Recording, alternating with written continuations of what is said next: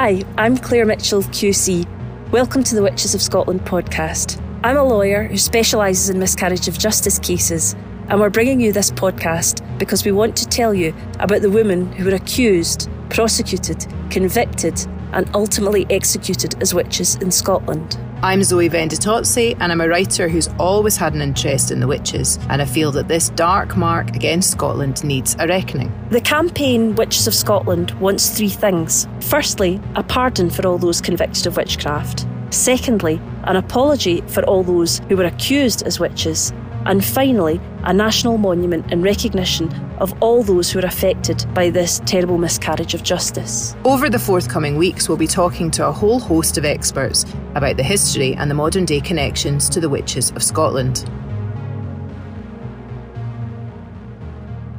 Hello and welcome to the Witches of Scotland podcast. This week we're on episode 32. We're leaving Scotland to go and speak to an expert from Iceland, but more of that anon, as they say. Claire and I are going to talk about a couple of things that have come up this week in our topical news round. I'm not going to let that go. I really like that as a section. So in our topical news roundup of the news that's happened topically, Claire, we have been contacted by a listener, haven't we? We have. We've been contacted and we're very grateful to him, to Matthew Bridson. He is a listener from the northwest of England, and he is currently, in fact, doing a master's on the Pendle witch trials. And he actually said that our podcast or our campaign was the inspiration for his topic. So we were really delighted by that. But he got in contact with us to mention something which was really very important, and we're really, really glad that he did. He brought to our attention that whilst we spoke about Tituba and mentioned Tituba in the body of the podcast, when we were reading out the names of those people who were convicted and executed, and also some of the people who were accused, her name didn't appear, and was concerned, obviously, that name wasn't mentioned as one of the people on the list, and rightly so. Yeah. I went back and had a look. Now, I hold my hand up here because it was me that read out the list of the names in the sort of the commemorative part last week. And I also hold my hand up for being not in any way, I have to always say this, an expert on history of witch trials. I think both our hands are well held up on all these points, Zoe. So because I'm not an academic scholar for that area anyway, I reserve maybe I am a scholar in other areas, I'm just not telling you. But in this area, I'm not an academic scholar. I looked up Wikipedia, okay? Now, obviously, I should always mention the caveat that it's Wikipedia, and it's a marvellous resource, but obviously it's laid out in a different way for different topics. And what I actually looked at, if you go and have a look at the page that's dealing with the Salem witch trials, there's an enormous amount of names on that page. And there's a big table at the end of it that gives all the different areas. And what I read out, I focused particularly on those who had been executed or that had been born or died in prison. And then I read out a bit about people that had escaped. What I didn't read out, and where Tituba's name would appear, is in the confessed and or accused others section of the table on Wikipedia, because along with, it looks like about 20 other people, Tituba falls under that heading, because like many people that were accused of witchcraft, she ended up confessing and she accused a couple of other people as well. And we know now, obviously, that didn't mean that there was any guilt necessarily. It was that people were forced into it and that people were, sleep deprived and or tortured physically and, in other ways.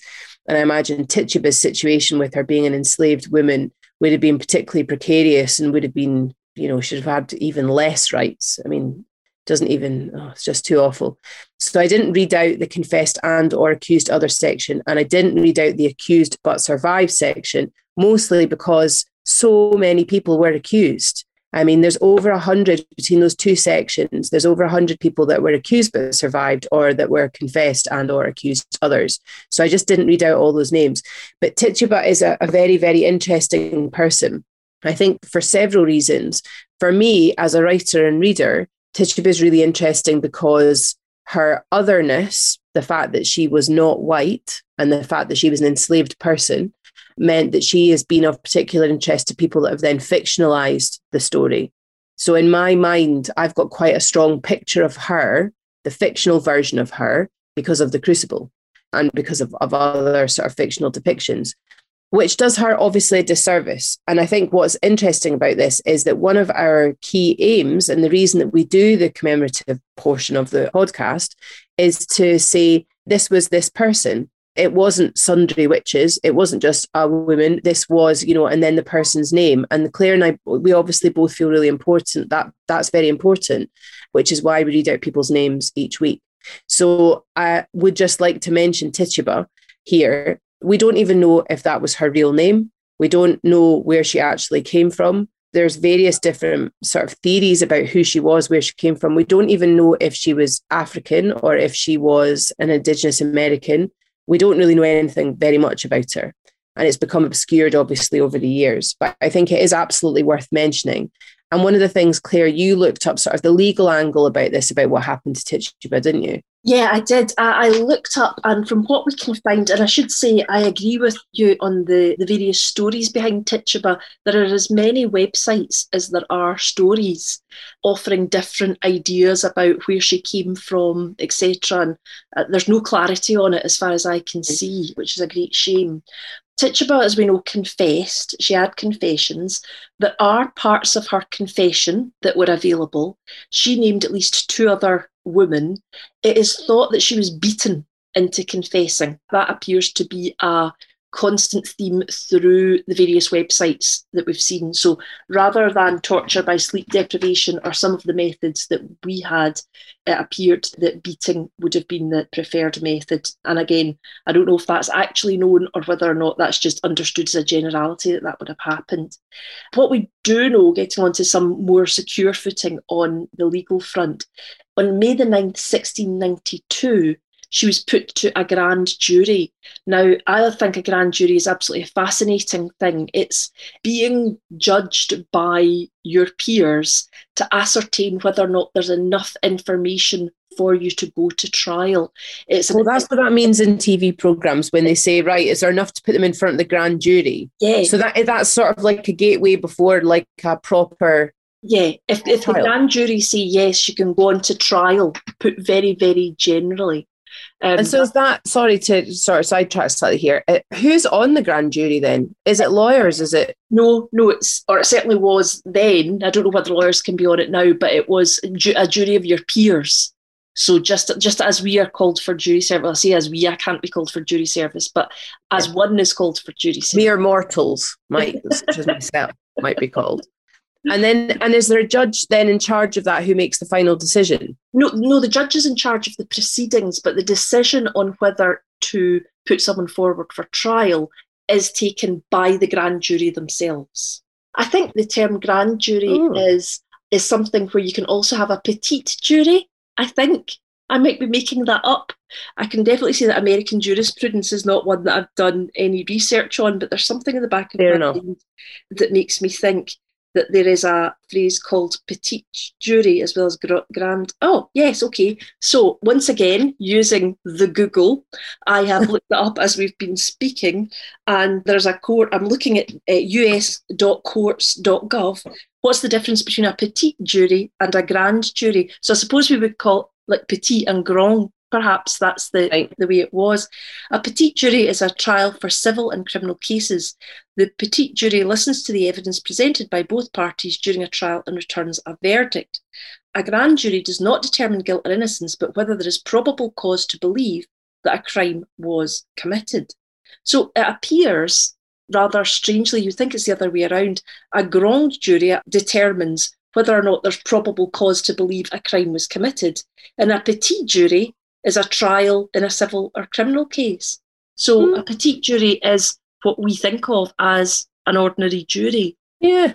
Yeah, I would have thought that's strange, because we think the grand jury would be the jury that would decide the evidence in the case, and the petite jury would be other ones. Anyway, I digress. So on 9th May 1692, a grand jury declined to indict. So it found in Tituba's behalf that there was not probable cause to believe that a crime had been committed. Apparently, they wrote on the legal documentation that they were given the phrase ignoramus.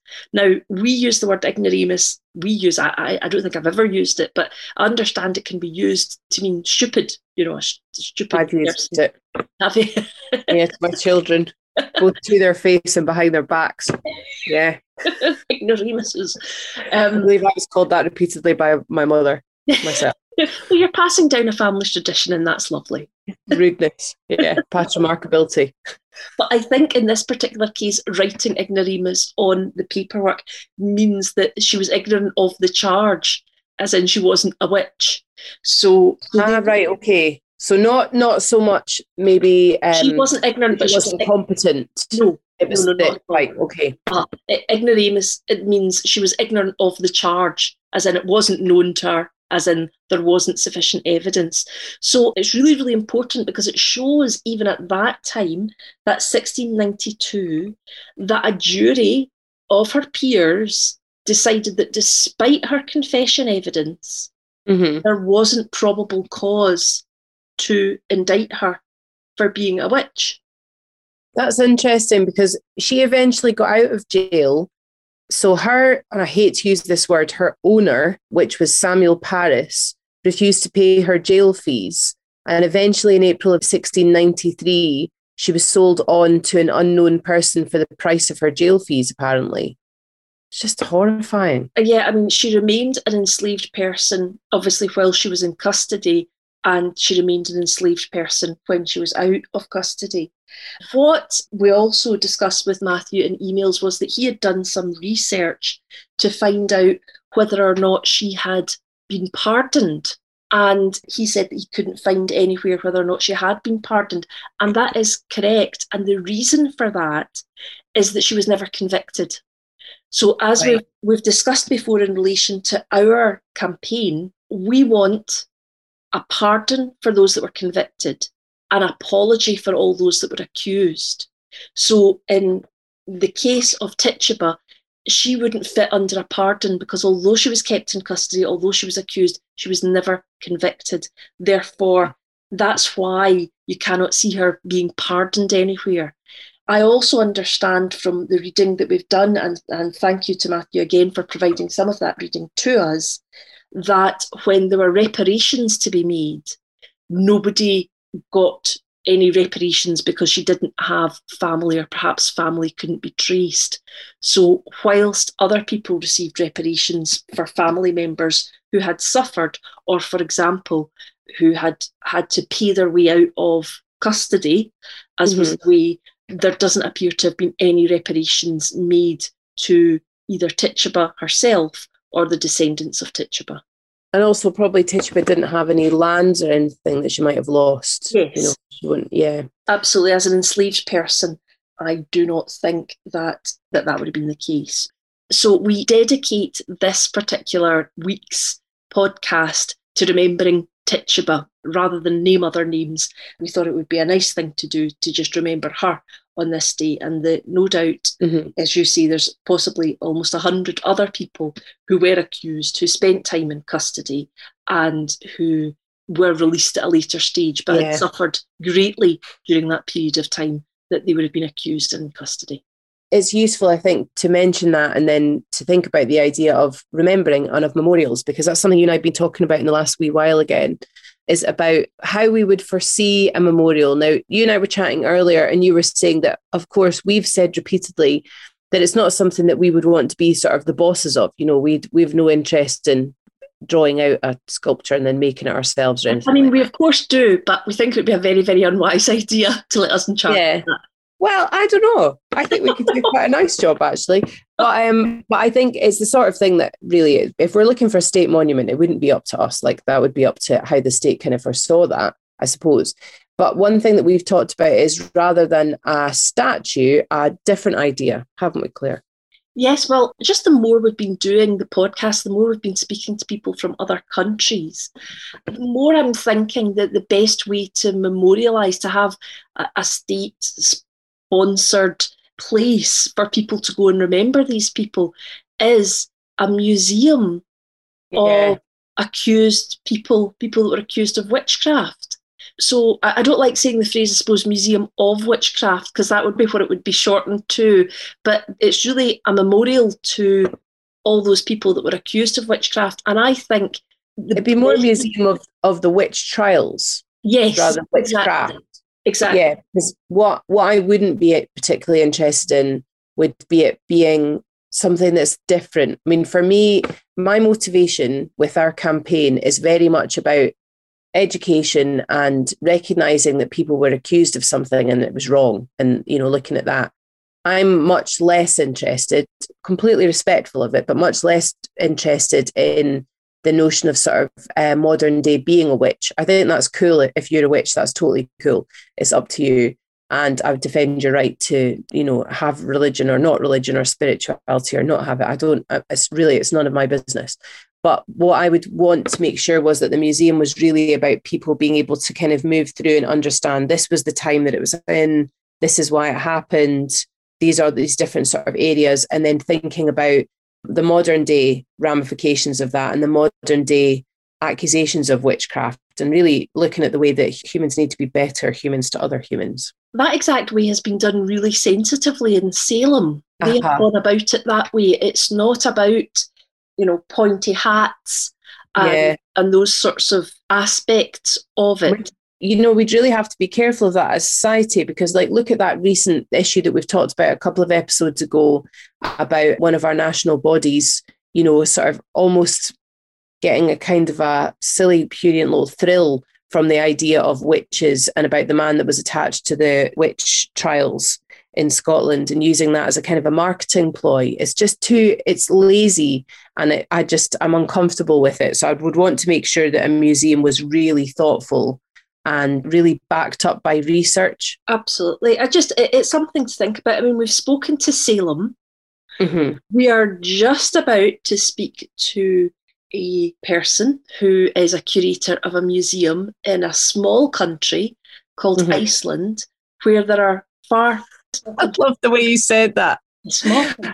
You'll have never heard of this country before. No, a small country. It's called Iceland. It's not a supermarket. It's an actual place that you could go to when you could travel again. I was thinking, should I not spoil the surprise of... I love that. We do this every week, that we do the chatty bit, and we both try not to mention the person's name, as if it's like the bit in Stars in Your Eyes, where then they go, tonight, Matthew, I will be the Witchcraft Museum in Iceland. I love that. It's just this sort of the level of surprise that we're going to there.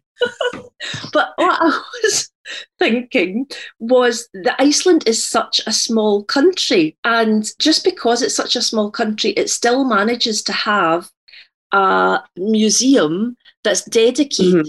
In its case, I think it is dedicated to witchcraft. So I think it's broader than the witch trials. Yeah. But it's still there as a resource where people can learn about the witch trials and learn about what happened. Again, using as best we can, as the best of our facilities, Google. The population of Iceland is 356,000 approximately. Are you serious? Yes. That's how many people live in Iceland. Am I serious? I might not be serious, but Google certainly is. Yeah, capital Reykjavik, population 356,991. And that was just in Reykjavik. And that was in 2019. No, that's the population of Iceland. Shush now. I'm shocked by that. How many people live in Scotland? I think about 6 million. Hang on. No way. They've got a disproportionate amount of murders in Iceland, then, judging by the level of crime fiction that comes out there. I think that's because of the Scandinoir. Denmark's the same. Yeah.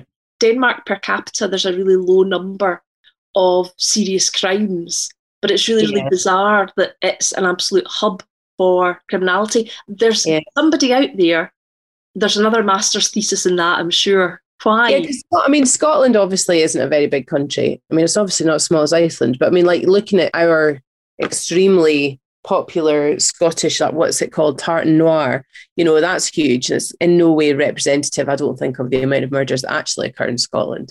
But I'm really shocked at how small Iceland is. Yeah, well, you're making me doubt myself, and now I'm going to Google it again. There's a thought for today. Thanks, Claire. Every day's a school day with you. Every day's a school day with Google, I think we'll find. It's not me that knows it at all. I hope that's right. But yeah, if not, what will happen is if we keep getting things wrong, our news roundup's going to become increasingly longer as we explain all the things we got wrong in the last podcast. That's okay. I'm happy to put my hand up when I make a mistake. That's all right. I think that's a very important thing that I have learned as a teacher and as a parent is when you get something wrong, there's no shame in saying you got something wrong and saying, yeah, we're here to learn. That's our human aspect, I think. Do you know, I absolutely totally agree. In our job, particularly when people are young in it, there's a pressure to be all-knowing. It's entirely unrealistic. And I think it's really, really important that people realise that you just know as much as you know. And if you don't know something, then you can learn it. Yeah, I think so. I think that's how cool is that? The fact that you can just keep learning stuff. I'd hate it to be the sort of person that just kind of went, yeah, I know it all. I mean, I do act like I know it all, but I know that I don't actually know it all. So it's good to learn something new. I'm really glad to learn that about Iceland today. Oh, look at that. Seamless. Yeah. And now we head to Iceland.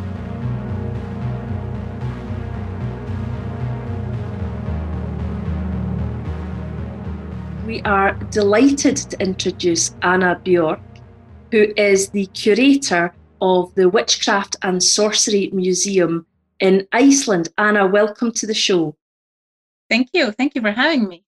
Not at all. We are delighted. We found out about you. I found out about you because we saw a post on Facebook where I think you had said that you had given a talk on various witchcraft matters, including the setting of fires, and then the next day you had come to work and your car had gone on fire.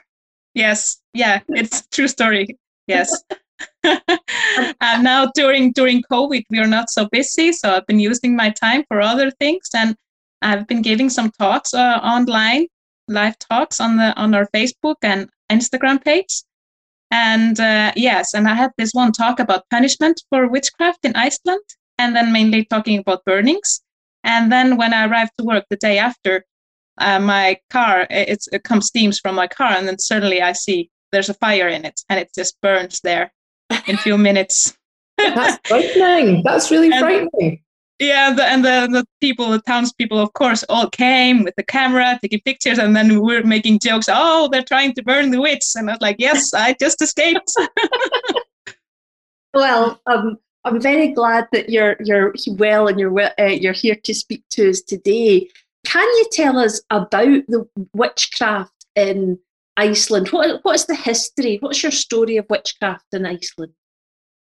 Well, the witch craze was here in the 17th century. It's a bit later than in Europe, and it is actually a short period. It's when the burnings were, it was just 30 years. The burning. So it's from the middle of the 17th century until the end.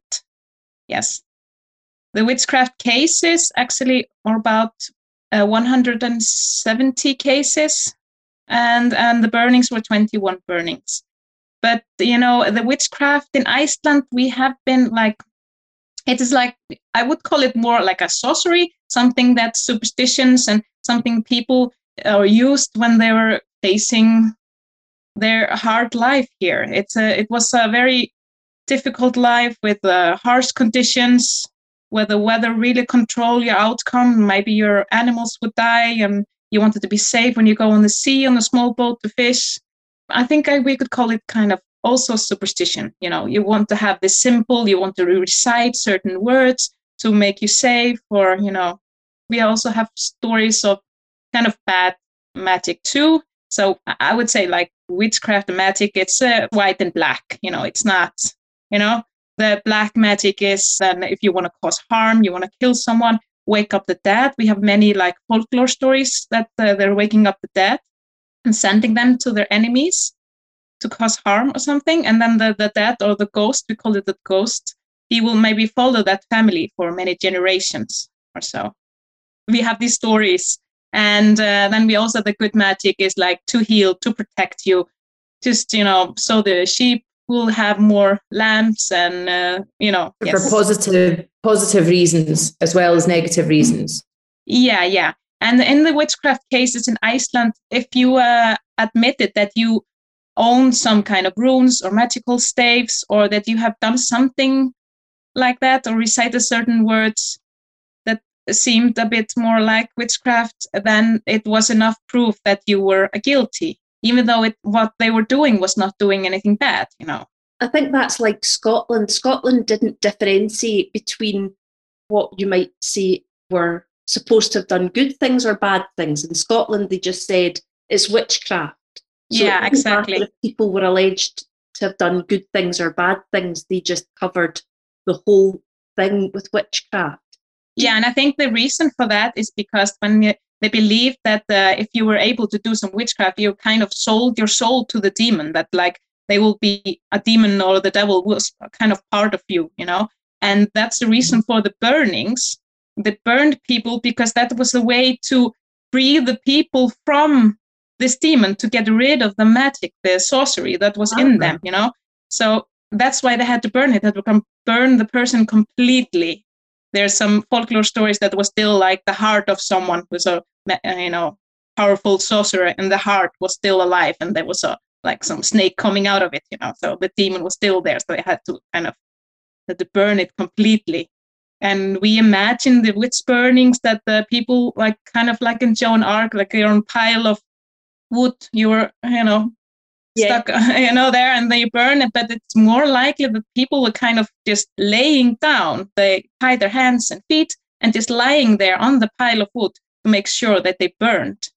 So they weren't killed first. They were killed by the burning. Yes. So that's different in Scotland, because in Scotland, largely that they were hanged or they were strangled first, and then their bodies were burned. And the thinking in Scotland was that they had to destroy the body so that the devil couldn't bring the body back from the dead and go and do terrible things. So it sounds quite different in Iceland. It sounds like an extremely horrible method of death. And also, but they were doing it for the person's soul, to free the soul. So with a sort of a Christian interpretation, I presume that they're going to let the person like free from this devil trap that they were in. Yeah, exactly. And there are also cases that when the ropes burned before the people lost consciousness, so they ran out of the fire, you know, but then they just brought them back, you know. That that's so awful. And there was one case of man who was accused and was sentenced to burn, and he never admitted to knowing any kind of witchcraft.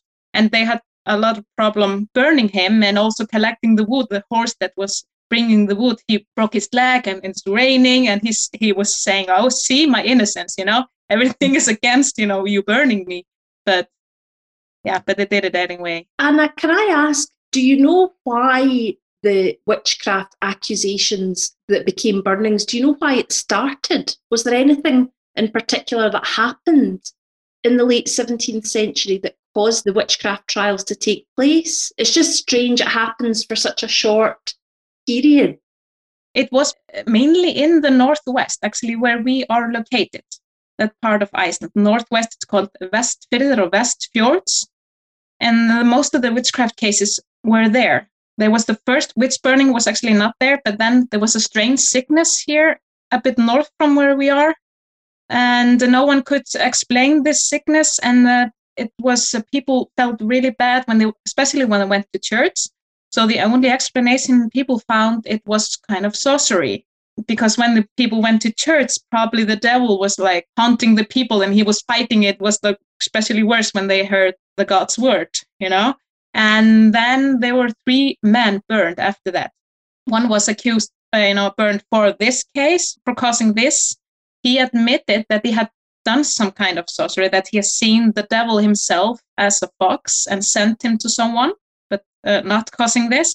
But then there were 2 other men who admitted, or they, for using some kind of sorcery, and they were all 3 burned.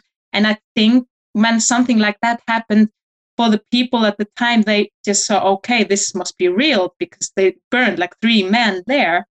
And so the people that are practicing, they believed in it more, and the people who were afraid of it also believed it more. So it's kind of like, let the fire, Literally, it lit the fire in people's mind, and also lit the fire. So what's really interesting, Anna, that you've said that it was 3 men that were accused of witchcraft. Now, we know from the researches that we've done in Europe as a generality, those countries had the vast majority of people that were accused of witchcraft as women. But in Iceland, we understand that's different. Yeah, it's completely different. And it seems like sorcery was something that men practiced more. Yeah, I get this question a lot, and I don't think there's a one simple answer for it. That we actually have, it was similar in North Norway too. There were also witch burnings, and there were mostly men who were burned there. And I've heard one explanation could be that the society here was different than in Europe or other places. It's because every person, every woman had to be bound to a certain household.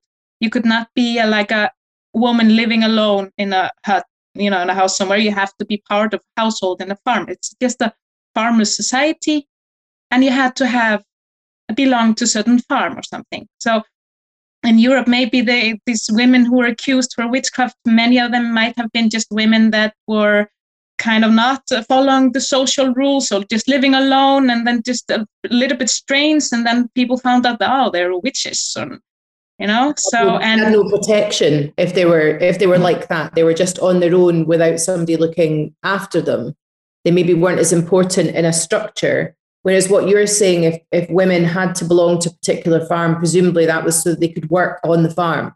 So they would be important to the farm. And if they lost them, they lost a worker. So they're more valuable. Yeah. Yeah. And if you, of course, and some of the cases, like they were accusing, there was a priest who accused the father and the son for causing sickness in his home. And then after he burned them, he got the land and everything that belonged to them, So if you do that to a woman, you don't get anything because she didn't own anything. It was the man who owned, That's also could be, That's interesting. Yeah. Because we found that with the work that we've heard about and the research that we've done, that there were definitely a strong amount of cases in Scotland of women that were accused as witches, and then the person that accused them, surprise, then got their land. Yes, exactly. You can see that that would be an ulterior motive that somebody would have. But so women in Iceland weren't allowed to own land then? No. Ah. Yeah. So the not owning of land and the belonging to a particular farm and having that particular structure maybe protected them because they were useful economically, as Zoe has said. I think so. Yeah. There was one woman who was burned for sorcery and witchcraft here in Iceland. And she actually moved to the Westfjords. And so she was new there and didn't have, network there. So she was not protected. So, and then she was living there with her son, and they were both burned for witchcraft. The men that were burned for witchcraft, did they have power in their communities, or were they just they were just regular? Most of the people that were accused and burned for witchcraft, they were just a common man. It was, and sometimes it was to get a land, and sometimes it just was, because, people really believed in sorcery. And then, there was one man, he actually proposed to one helper on the farm, and they refused, that he wasn't allowed. And then after they were sick, and then he caused the sickness because we wouldn't allow him to marry our helper, So it's it's a mixture of many things. And in the Westfjords, actually, there were inconvenient relations between the people with power. For example, there was one priest here, Reverend. He has been studying in Germany, sorry. And there he learned about this demology, or like the demons. Yeah, exactly. All this, science behind the witchcraft, and the witch hunts, got to know it there. And at the time, he was very knowledgeable. Just respected in Iceland. Just for the benefit of our listeners, when Anna said the word science there, she put air quotes around it. So yes. you can see Anna on the screen, but obviously you'll not be able to when you listen to the podcast. So when Anna said science, she wasn't meaning actual now science, in case anybody gets touched.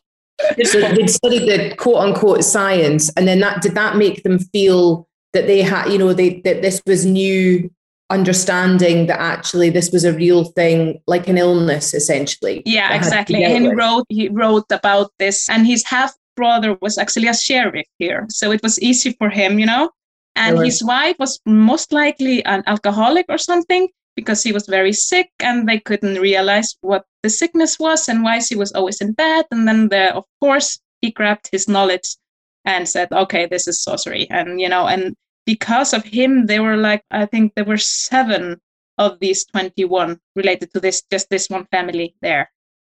In Iceland, my extremely small amount of knowledge I have about Iceland is that you've got a strong and rich tradition of folklore, don't you, in Iceland? Yeah, me too. Yeah. So and is that still present in modern day Iceland? Yeah, I would say so. Yeah. And we are really proud, and we want to keep this up. And especially where I am and we live here, we want to keep this up here. We have actually an institution here in Holmavik with a folklorist. He's doing research and work with this. And that's actually something that the Museum of Sorcery and Witchcraft established first. But then they stopped running this, but then the University of Iceland took over this institution and is because the part of the University of Iceland. So we are kind of trying to take the folklore, and we want to have here. So if you want to learn about Icelandic folklore, you come to Strandir, you come to us. Right. And last summer, we had actually a visitor from Scotland. We had J.K. Rowling visiting the museum. Oh, wow. Very cool. That's great. Yeah. I didn't know about it until the day after when I saw it on the news. It was it was a shock. You could have had her at the museum. That's annoying. But well, she was at the museum. She came. She was on a yacht around Iceland, and she came to Holmavik just to come to the museum. Wow, that's great. Great. And do you think that Iceland's interest in folklore, is it tied up with the witch trials in Iceland? No, I wouldn't say so. No. It's just very old, and it's just in our soul, Yeah. And when I've been thinking about it now, it's just kind of many things that are just normal to me, it's normal for me to think that there are certain part of nature you don't understand, you don't see, but you have to respect it, And we have many places that are, okay, this is a sacred place. You're not allowed to do anything there or move the stone. Otherwise, something bad will happen.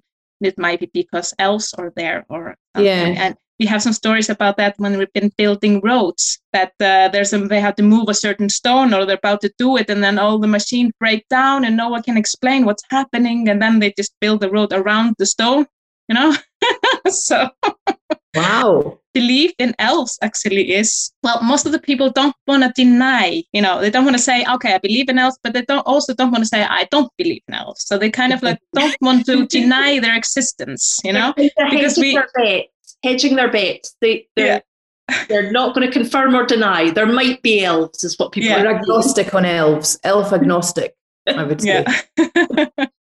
And what do modern day Icelandic people think about the witch trials?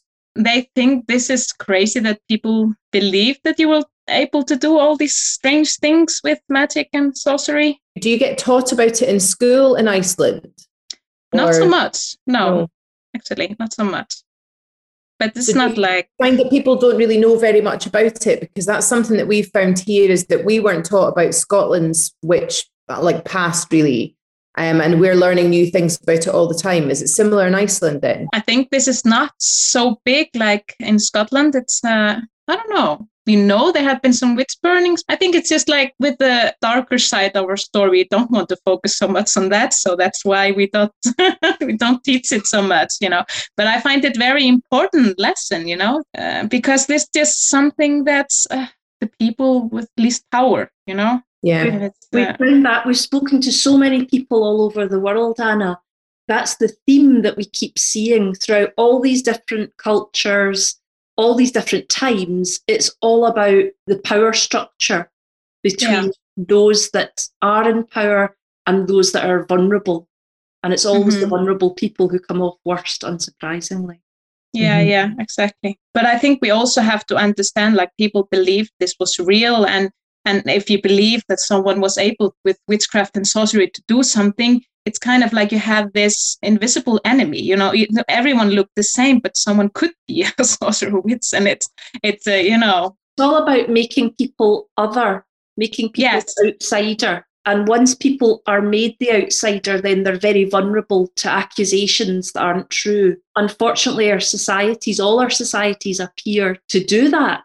Repeatedly over time, they make some people the other people. They're the bad people. They're the people that have caused our problems. Exactly. It's interesting to see how, although we grow up in a lot of different cultures, there's some basic human psychology at work that seems to affect all these cultures. Yeah, exactly. So tell us, when did the museum open up? How long has it been going?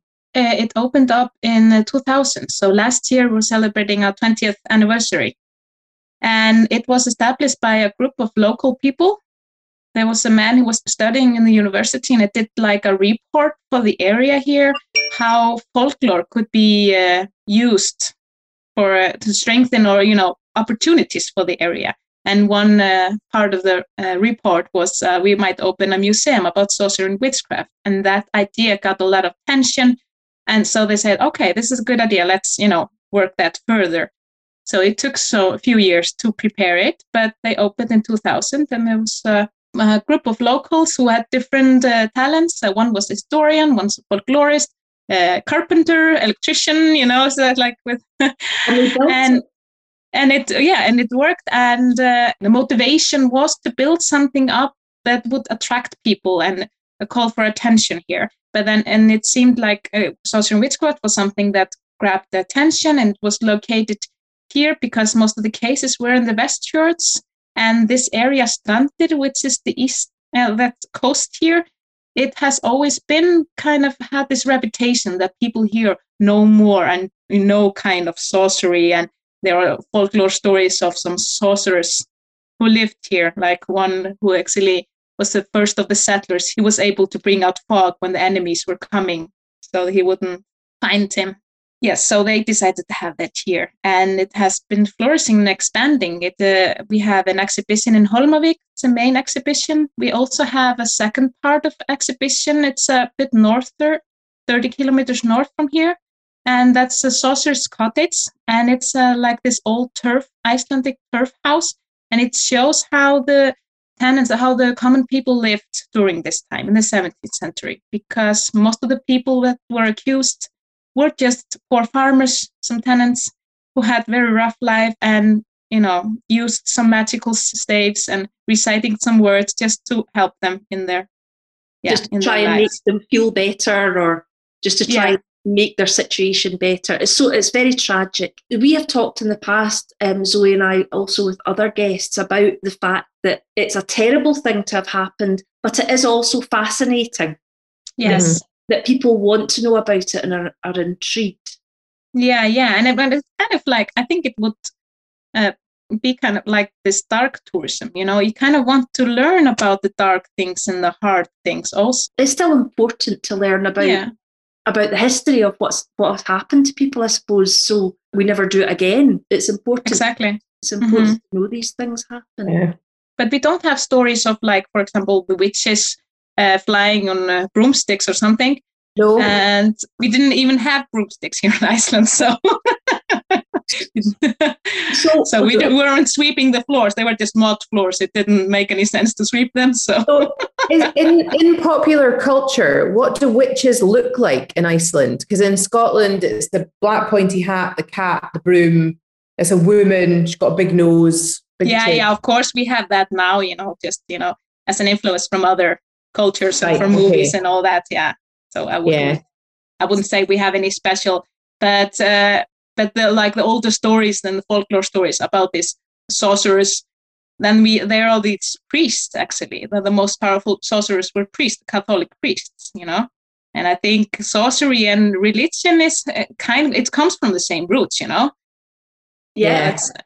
I'm telling this to the kids when they come to me to visit the museum. I was like, the sorcery and witchcraft is as old as religion, because it's your way to show that you have kind of power from above, or or something else, more power than as an individual, to show that you can do something that the other people cannot, and kind of like Jesus. And then they say, like, what are you saying? If Jesus was a sorcerer? It's like, well, I think a lot of things that he did was kind of like, it would be, considered as a sorcery. He was healing the sick, and he was turning water to wine. I don't know, but it is this miracles and sorcery. It's just, the same root. I was going to say, it's one man's miracle is another man's sorcery, or one woman's miracle is another woman's sorcery, I suppose. It's just different ways of describing things which make different ideas apply to them. If one's a miracle, it's seen as good and positive. If one's sorcery, it's seen evil or bad. But you're talking about the same kind of ideas. So interesting. Mm-hmm. So how many visitors are you getting to the museum? We are open all year round. We also have a restaurant there. So people also come, just, local people just come to have dinner or coffee or, So we have in the last years, we have had 16,000 over the whole year, Wow. Well, so it's 9,000, maybe 9,000 from that were just going to the museum, but, extra, the other maybe just visiting the restaurant. But we are getting a lot of visitors. As soon as we can, Anna, we want to come over and visit. Yeah, I can't wait to be able to get out and visit these different places, but I'd love to go to Iceland. I'd really love to go there. So hopefully one day soon we will actually get to travel back out of Scotland again at some point. Yeah. And we look forward to coming and visiting you if we can, and seeing your beautiful part of the world. Yeah, you're welcome. I'll be happy to have you. Lovely. Well, thank you so much for coming and telling us the stories that you have told us. It's so interesting to us to hear about the same ideas about power structure, but how it worked differently in your community, and how unusually it was men that were involved in the history of witchcraft and the burning. So, Anna, thank you so much for joining us. We really, really appreciate it. Thank you.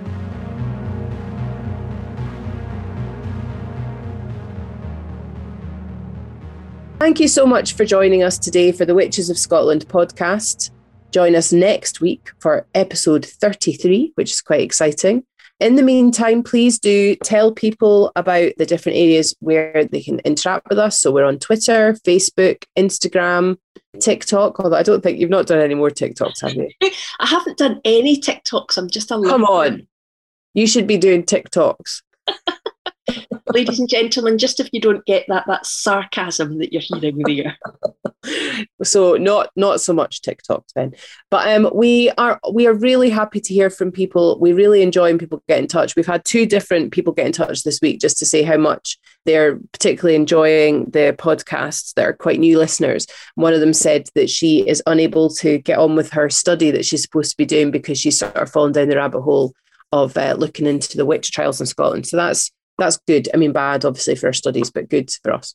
Yeah, as we were reflecting on people wanting to learn things, it's probably the best idea if they keep doing their studies and listen to us in their spare time.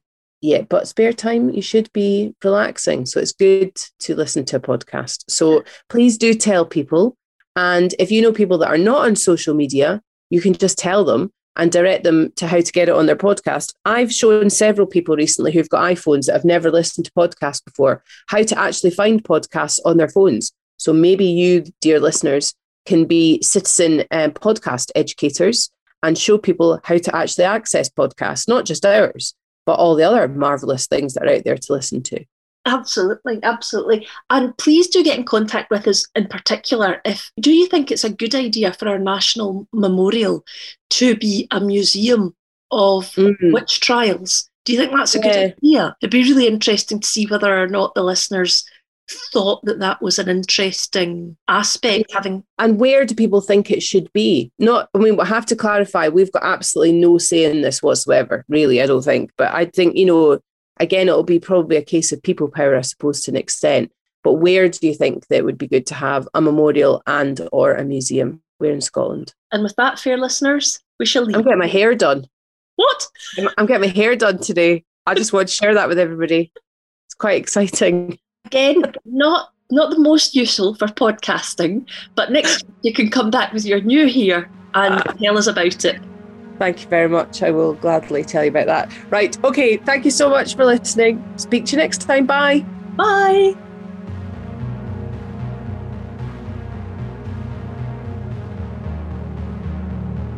If you'd like to learn more about the Witches of Scotland, please subscribe wherever you get your podcasts. Sign up for our mailing list at www.witchesofscotland.com to keep updated with the campaign. On that site, you'll be able to find how to link with us on Twitter, Facebook and Instagram.